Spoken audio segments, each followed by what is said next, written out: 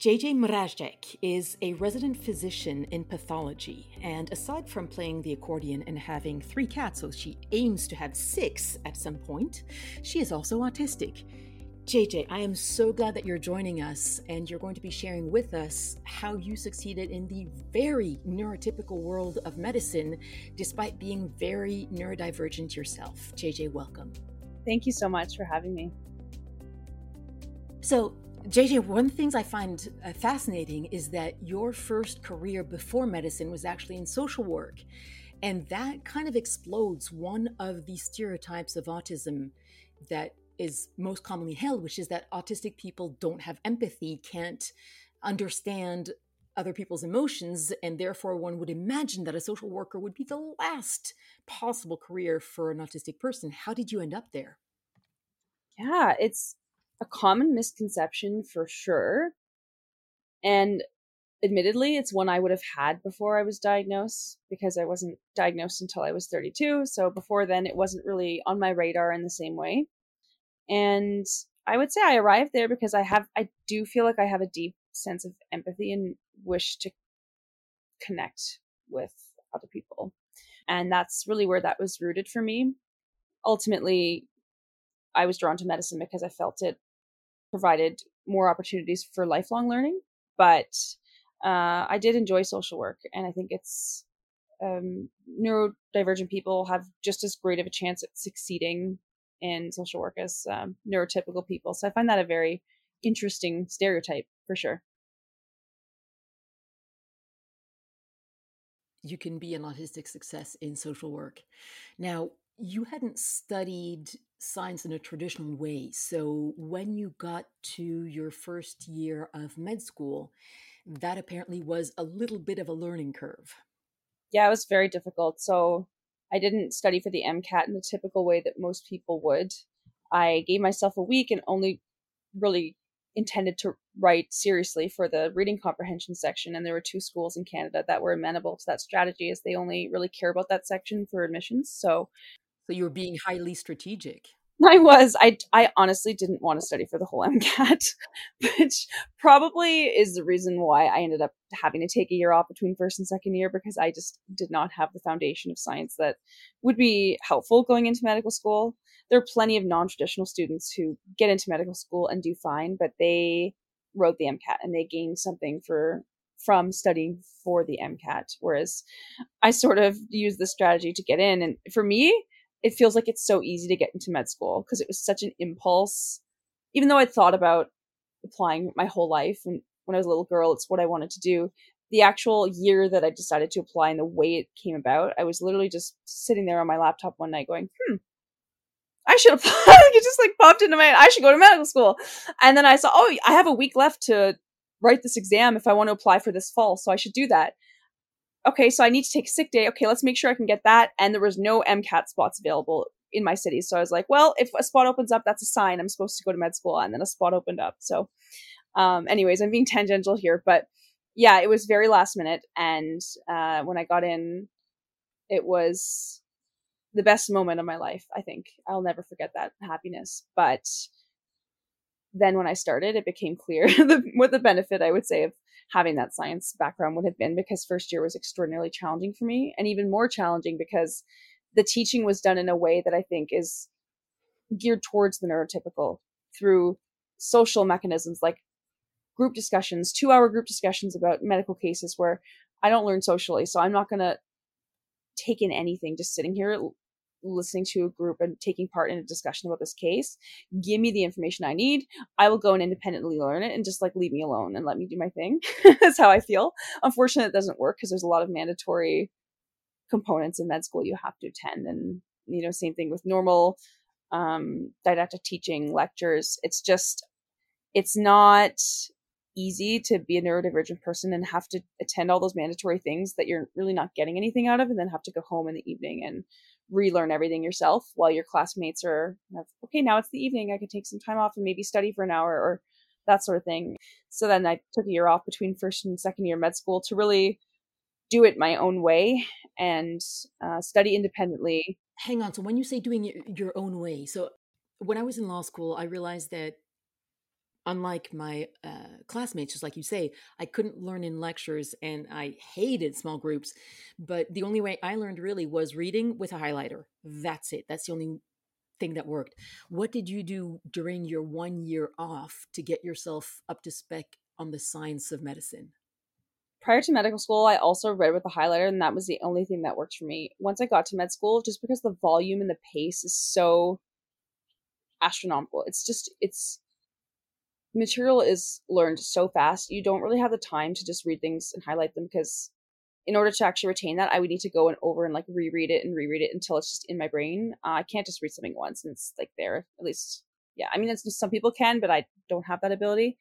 And so I gravitated to a flashcard app called Anki, which is really popular with med students and is based on spaced repetition of information, active recall. There's an algorithm where you're seeing these flashcards in intervals depending on how long you've known the piece of information, and that sort of thing. So if you get a card right, you'll see it again the next day, and then if you get it right again, you'll see it in 3 days, and it pushes it back and back and back. So So how many did you learn of the flashcards? in the 1 year, I learned 30,000 flashcards, and I came back, and it was amazing, and it worked. And from an academic perspective, the rest of med school was pretty good. There were still challenges from a non-academic point of view, but as far as my performance went, I was really pleased with how far I had come. Did your superiors in rotations see the improvement? Yeah, there was a senior resident on internal medicine who told me I was the smartest med student he'd ever met. Top 1%, I believe, were his words. Top 1% of med students.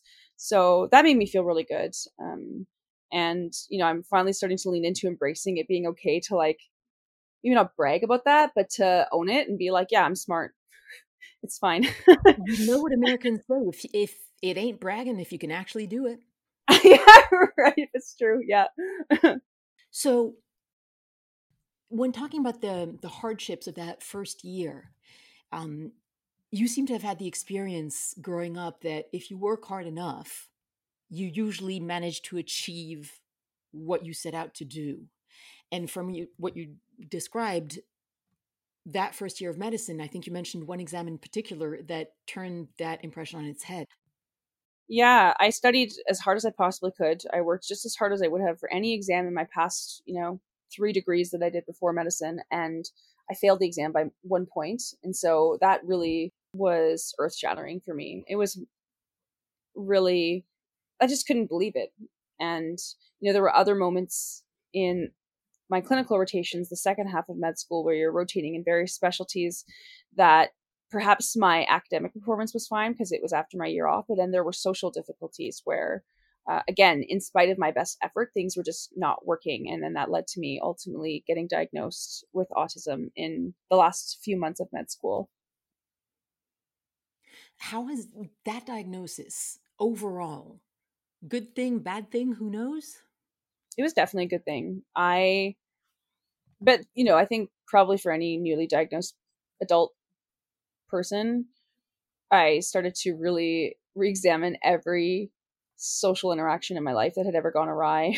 And just gone, oh, like I just see it differently now, or like, oh, that's embarrassing, or it's like this glass breaking moment, and you're like, the world is not what I thought it was. And so that was a lot to adjust to, and I think I'm still adjusting because it's only been a year and a few months, so I think I'm still in early phases. The Yeah. sentence that I hear often from late diagnosed people, and it's certainly the one that went through my head, was all of a sudden my whole life made sense. Yeah, I think I've said those exact words for sure. Every difficulty or challenge I'd ever had, like even my first year of medical school, I'd always ask myself, well, why did my colleagues who didn't have a science background, why did they not come to a point where they simply couldn't go on like I did, and why didn't they have to take a year off? They weren't being stressed in the same manner that I was. They were being stressed in other ways, right? Like this is the point I make about my partner, who's also a physician, and he has throughout the phases of med school and residency and training found it appropriately difficult, but not impossible. And there were times in my training, and those times are still happening, that I feel, is this possible? And I'm still trying to break down barriers. Like even, for example, on pathology, you have what are called off-service rotations in your first year. So it's like things that aren't pathology that you have to do 4-week rotations in. So like general surgery, what else? Obstetrics, radiology, pediatrics, hematology, infectious disease, that sort of thing. Because it gives you a foundation. Then when you're no longer involved in direct patient care, you've had those experiences. And last month was my pediatrics rotation. And I thought that I'd passed the point of questioning, can I even get through this? Because pathology, the end result and the end specialty is going to be very welcoming to my needs. But I still have to get through this off-service stuff. And there were so many things that happened in this pediatrics rotation that could have been prevented. Like, I reached out to the rotation coordinators before it started. And I said, look, I'm on the spectrum. I really appreciate if you could put me in touch with the attending physician that is going to be my evaluator, who I'm going to be working with, because I need to have a frank conversation with them that I'm autistic. And not only is direct patient care difficult for me, but children are especially difficult. With babies who are being seen, they're obviously going to cry, and I don't like loud noises. I need to talk to this person, because my experience is if I don't, then I may end up in a situation where they don't know and I seem unprofessional. And they said, okay, we'll look into it. And they forwarded my email to the person who was in charge of the rotation. And he sent them an email back that was then forwarded to me. So he didn't even communicate directly to me, but in his forwarded email, he said, oh, well, we can accommodate her. And I just thought, that's not reassuring. So I show up on day one. First thing they bring me to do is to examine a newborn baby who starts wailing. And I'm like, man, like, I told you guys exactly what I needed. You, even though it wasn't even a big ask, you wouldn't give it to me. And then now I'm in a position, like, exactly what I told you would happen is happening. And I had to stay there and try not to have a meltdown while this baby is screaming. And I'm listening to it with my stethoscope. So it's not just that I'm having to listen to it scream. It's also screaming like right into my ears. So I was able to sort of compose myself and not lose control in the situation. But when those things happen, they are so disempowering that I prefer to avoid them than have to go through it. And then you see how hard it is for me. And then finally, then you believe me. Right. And there were other things too. So there was 2 weeks at the beginning of that rotation that were like outpatient clinics where you are seeing patients who are coming in for, they're healthier patients, right? They're well child visits, 6-month baby checkups, etc. But then the other 2 weeks was called pediatric CTU. And this is like inpatient sick kids sort of thing. And, I suspected this rotation would be even more difficult for me just because it's more intense kind of subject matter, right? These kids are a lot sicker. And I had reached out to the chief residents again, and I had tried explaining to them my situation. They were actually very lovely. But I showed up on my first day, and there was the senior resident I had spoken to try to sort of warn her that I am on the spectrum and this would be hard. It was a different person for that one day. She gave me 7 patients to see in 1 hour. Like, she said, from 8 a.m. to 9 a.m., you go pre-round on these 7 patients, and then we'll meet back. But you have to, here's the thing. Each time you go see a patient that you've never seen before, you have to look them up in the system, understand what conditions they have, understand their course in hospital, what's happened. That's if they've been in hospital for months, it's a lot harder to do that very quickly. And then you have to go in the room, talk to the patient, their parents, examine them, leave the room, and then like somehow remember that and formulate it in your brain. Now, in other adult inpatient medicine rotations that I've done in the past, you are given more than an hour to see your patients. It's more like you meet at 8 a.m., split up the list, and then from 9 a.m. to 1 p.m., you'll have like 4 hours to see your patients. That I can do. I'm not sure why it's different on pediatrics, but they told me what I would have to do. And then furthermore, I said, and then you're expecting me then to see these 7 patients with 8.5 minutes each for all that work. And then I have to go do an oral presentation where you stand in front of an entire medical team, including like allied health, like physiotherapists, occupational therapists, speech language pathologists, nurses, all these different people, physicians, residents, and then present and say, hello, this is little Bobby. He's a 4-year-old boy admitted with acute myeloid leukemia. I don't know, right? Like, you're having to present. And have time to even write my note because you have to document every interaction, right? If you've written a note, then at least you can sort of just read it verbatim. But how am I supposed to? So I essentially, it's so embarrassing. I had a complete meltdown. I started sobbing. It was just me and the senior resident alone. I started panicking, sobbing, and once she realized, and I disclosed to her I was autistic, she was like, "Oh, it's okay. You can only see you can just see one." But by then, I was so worked up that I couldn't come back down. I'm at a 5 out of 5. I can't come down to a 1 or a 2 out of 5 probably until this evening now. Like, I need to go home and be by myself and deal with this feeling. And I had to withdraw from the last 2 weeks of that rotation because my skills and what I have to offer aren't a good fit with what they're asking of me. And so that rotation is still up in the air. I don't know how, because I still have 2 weeks to do. So I don't know what's happening with it. But like sorry to go on like a total rant here and not let you get a word in, but I received an email yesterday from the person in charge of that rotation, and they're like having meetings about it without me to discuss like how to move forward. I'm like, and you're not even soliciting my opinion, because I've emailed them and said, I'd love to take part in this process. I have some suggestions for other ways I can meet my pediatric objectives. I can do more outpatient. I did pediatrics in med school. I did it rurally in a small town called Lethbridge in Alberta. And I said, I could go back there easily and do 2 weeks there because it's comfortable. I've done it. I know the routine. It's less volume. You have more time to see your patients. And I didn't hear back from the person in charge of the rotation. She didn't reply to my email. And then I find out from my program director in general pathology, oh yeah, so this rotation person, like, we met to discuss this and we'll let you know what the decision is. I'm like, why wasn't I there? They don't like solicit the autistic person's input on like how to proceed with this. It's very frustrating. It's crazy because it's yet again the about autistic people without autistic people. So when you look at your life in general, at the perhaps slightly circuitous route that you've taken to get to pathology, but where you are now, in what ways has autism been a superpower? It certainly has influenced my focus and dedication toward the passions that I've chosen in life. Medicine is definitely the biggest one that I've pursued, although there are others. But I don't think I would feel the same level of focus or intensity toward what I'm doing if I were not on the spectrum. And, as part of my diagnosis, I received all kinds of other testing, including IQ testing. I would never share that number because I think that's generally a really douchey thing to do.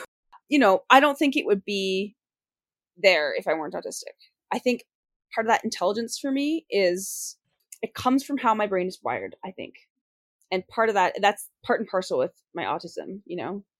If my brain as a whole is autistic, then like that's, my intelligence and my brain are kind of one and the same, right? So I don't think I would be and I'm very proud of it. My dad is, I presume, on the spectrum, and he and I've talked about this a lot, and we think his dad was as well. So I'm very proud of that. I'm very, very proud to have inherited that from my dad, and I see him, as a very intelligent, capable person, and so I think that's a huge advantage for me, just being able to take ownership over that and be proud of that and how that serves me in my everyday life. The intensity is something that people might perhaps expect of autistics, but what they don't necessarily expect is that we can often come up with solutions that no one else would have thought of because it's harder for us to accept things just because that's how they've been done. And it's harder for us if we see something illogical to keep our mouths shut. Therefore, we will tend to want to change, improve, do things different, better, etc. And therefore, absolutely. And I think honestly that can be a double-edged sword. I think that helps me a lot in the sense that I feel like my life is very meaningful because I pursue things that I feel are meaningful and pursue justice a lot. But it can be a very difficult way to live because sometimes things don't always pan out the way you want them to. Like, even just in medicine, like medicine can be, I'm very proud to be in this profession, but it can be toxic at times. And especially with how you're treated sometimes as a junior learner, not in pathology at all, but when you're a med student, especially, there's a very big power differential between you and the people filling out your evaluations who are attending physicians. And if you speak up against that injustice, which I frequently did, it can make your life very difficult. They can make your life very difficult. So you kind of have to weigh the pros and cons of that. But certainly it's an advantage overall, I think. It's funny because The autistic sense of justice is something that I'm hearing talked about more and more, and it seems to be fairly common on people on the spectrum. To the point where it's certainly like sometimes it can be maladaptive, I think, just when you're, this is an example of that gone awry. So I will say overall sense of justice, autistic advantage. You are making the world a better place. You're pursuing things you think are meaningful. You're, you know, doing good in the world. Where it can go haywire, like, so I lived in my second year of med school, or sorry, my first year of med school, I lived in a house where I had the main floor and then there was another tenant renting the basement floor that it was its own suite, right? And I used to burn sage. I love the smell of sage. Yeah, it's a comforting smell. And so I seek out, as many autistic people do, I seek out certain senses and I avoid others. But smell will be one area where I definitely seek out a lot of things. And the downstairs tenant, she texted me and said, like, stop smoking marijuana. And I was like, I'm not. It's sage. Sort of explained myself. Then that was kind of our first negative interaction. And then she, so how did this start? She basically would play her music really loud. And I'd ask her, could you like turn it down? She would say no. And then she would ask me to turn the heat down because I had control of the heat. And then I would say, well, you don't want to help me when your music is playing. Because I went to bed fairly early, like usually 9:30. Fair enough if you don't want to turn things totally down at 10, but could you use like headphones or maybe turn on the bass? Like, can we reach a compromise? And she would be so inflexible, which is funny that I, as the autistic person, am complaining about inflexibility, but I was definitely prepared to meet her in the middle. The heat. So she'd ask me to turn on the heat and I'd be like, no. And then I just turn it up because, well, this is like justice. I mean, you're not going to expect me to do things for you if you're not prepared to meet me in the middle. But overall, on balance, it's also led to some really beautiful things and really beautiful relationships and friendships and outcomes in life. That's probably what attracted me to medicine. You've just said that being autistic has led to some beautiful friendships. That's not a sentence that most people would expect to hear from someone who is autistic. It's because the people who I do have in my life are, I don't keep people around if they like don't meet all the criteria. There's just no point. So I don't have a lot of acquaintances. I sort of collect one friend from each era of my life, and I'll stay really close to that person. And those friendships are wonderful, and those people appreciate me for who I am and vice versa. And so I think, yeah, I mean, I think that sense of like justice loosely, when you have a set of standards and values and things that you need to connect on with someone as a person, it makes it that much more impactful, I think, when you do finally click with someone. I've also heard it phrased as we seem to be very non-judgmental, which Yeah. fair enough, because right, you're giving me some data. We'll look at the data before I react emotionally, but also more trustworthy. Oh, interesting.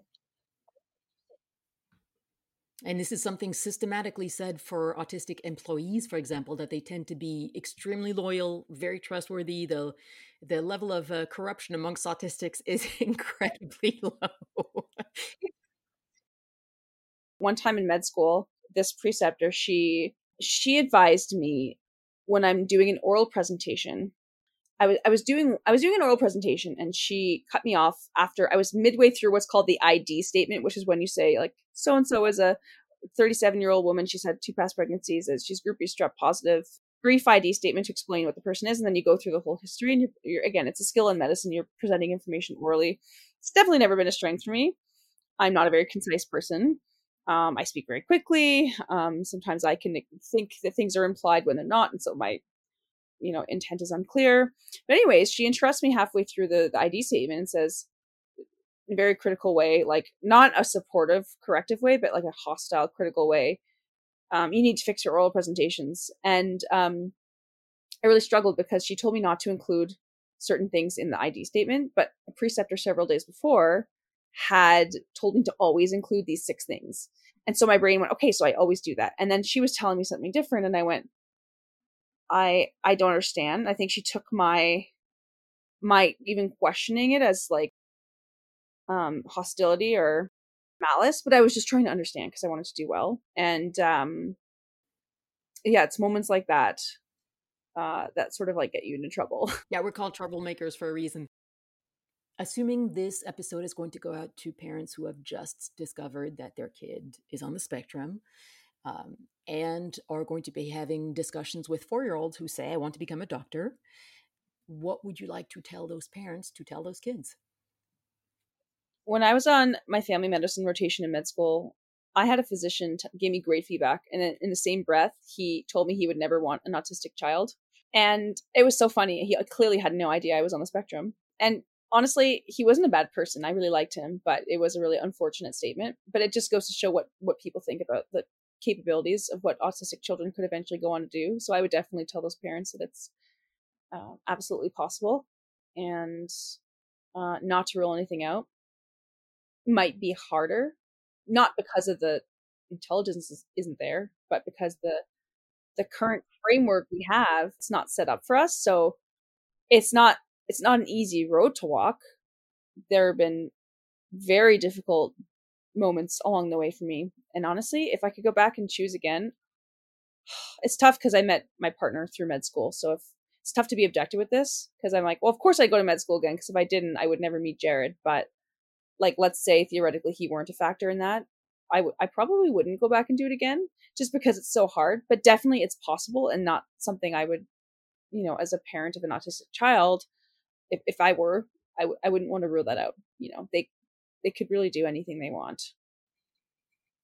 Okay, so what would an autistic medical school look like? An autistic medical school, instead of having lectures and small groups where you have to discuss the information, they would lay out what you need to know. And you maybe would only go in once a week and like solidify that knowledge through some kind of activity, whether that's maybe a small amount of group time or, I don't know. But basically, I would say most of the learning would be independent. Lectures were optional where I went to med school, but certain things you still had to attend. So I would say I would keep the communications training the same, because you still need that. I would keep the physical exam teaching the same. So you could go in for those practical things where you actually need help to learn like concrete skills, but maybe the actual like book learning part, just let people figure out what works for them. The theory, let us absorb it on our own. So my medical school was 3 years. It wasn't 4. So no summers off, straight through. Obviously for me, it was 4 years because I took the year off between first and second year. But for most people, including my fiance who went to the same medical school as me, it was 3 years for him. Most med schools are 4 years. I would say ideally they would be like 5 or 6 years. And most people would probably just like hate that I'm even saying this, because it's already such a long, arduous training. But if you could cover the same material, but maybe spread it out a little bit more, if we're talking like purely autistic medical school, I think that would be something that would help autistic people thrive. Just give them longer to learn the material, let it sink in. We need generally more time to rest and recoup, I would say. So a program that demands, 14, 16 hours a day of dedicated time is maybe just not something that would be helpful. Okay, so this is the last one, I promise. What advice would you have for your younger self? I would tell younger me that hardship is inevitable, but to treat myself like I would someone I love. JJ, thank you so much for sharing with us your story on this podcast, and we really appreciate it. Thanks so much for having me. You can learn more about JJ Mráček by following her on LinkedIn. Remember to follow the Autistic Advantage podcast on Instagram and LinkedIn for new episodes. Our next guest is Hannah Breslin, educational developer for the University of the Arts London, and that episode will be released August 1st. That's it from the Autistic Advantage podcast. Our team includes production director Harvey Range, community director Ben Van Hook, creative director Kaya Williams, and I'm your host Olivia Fox. See you next time.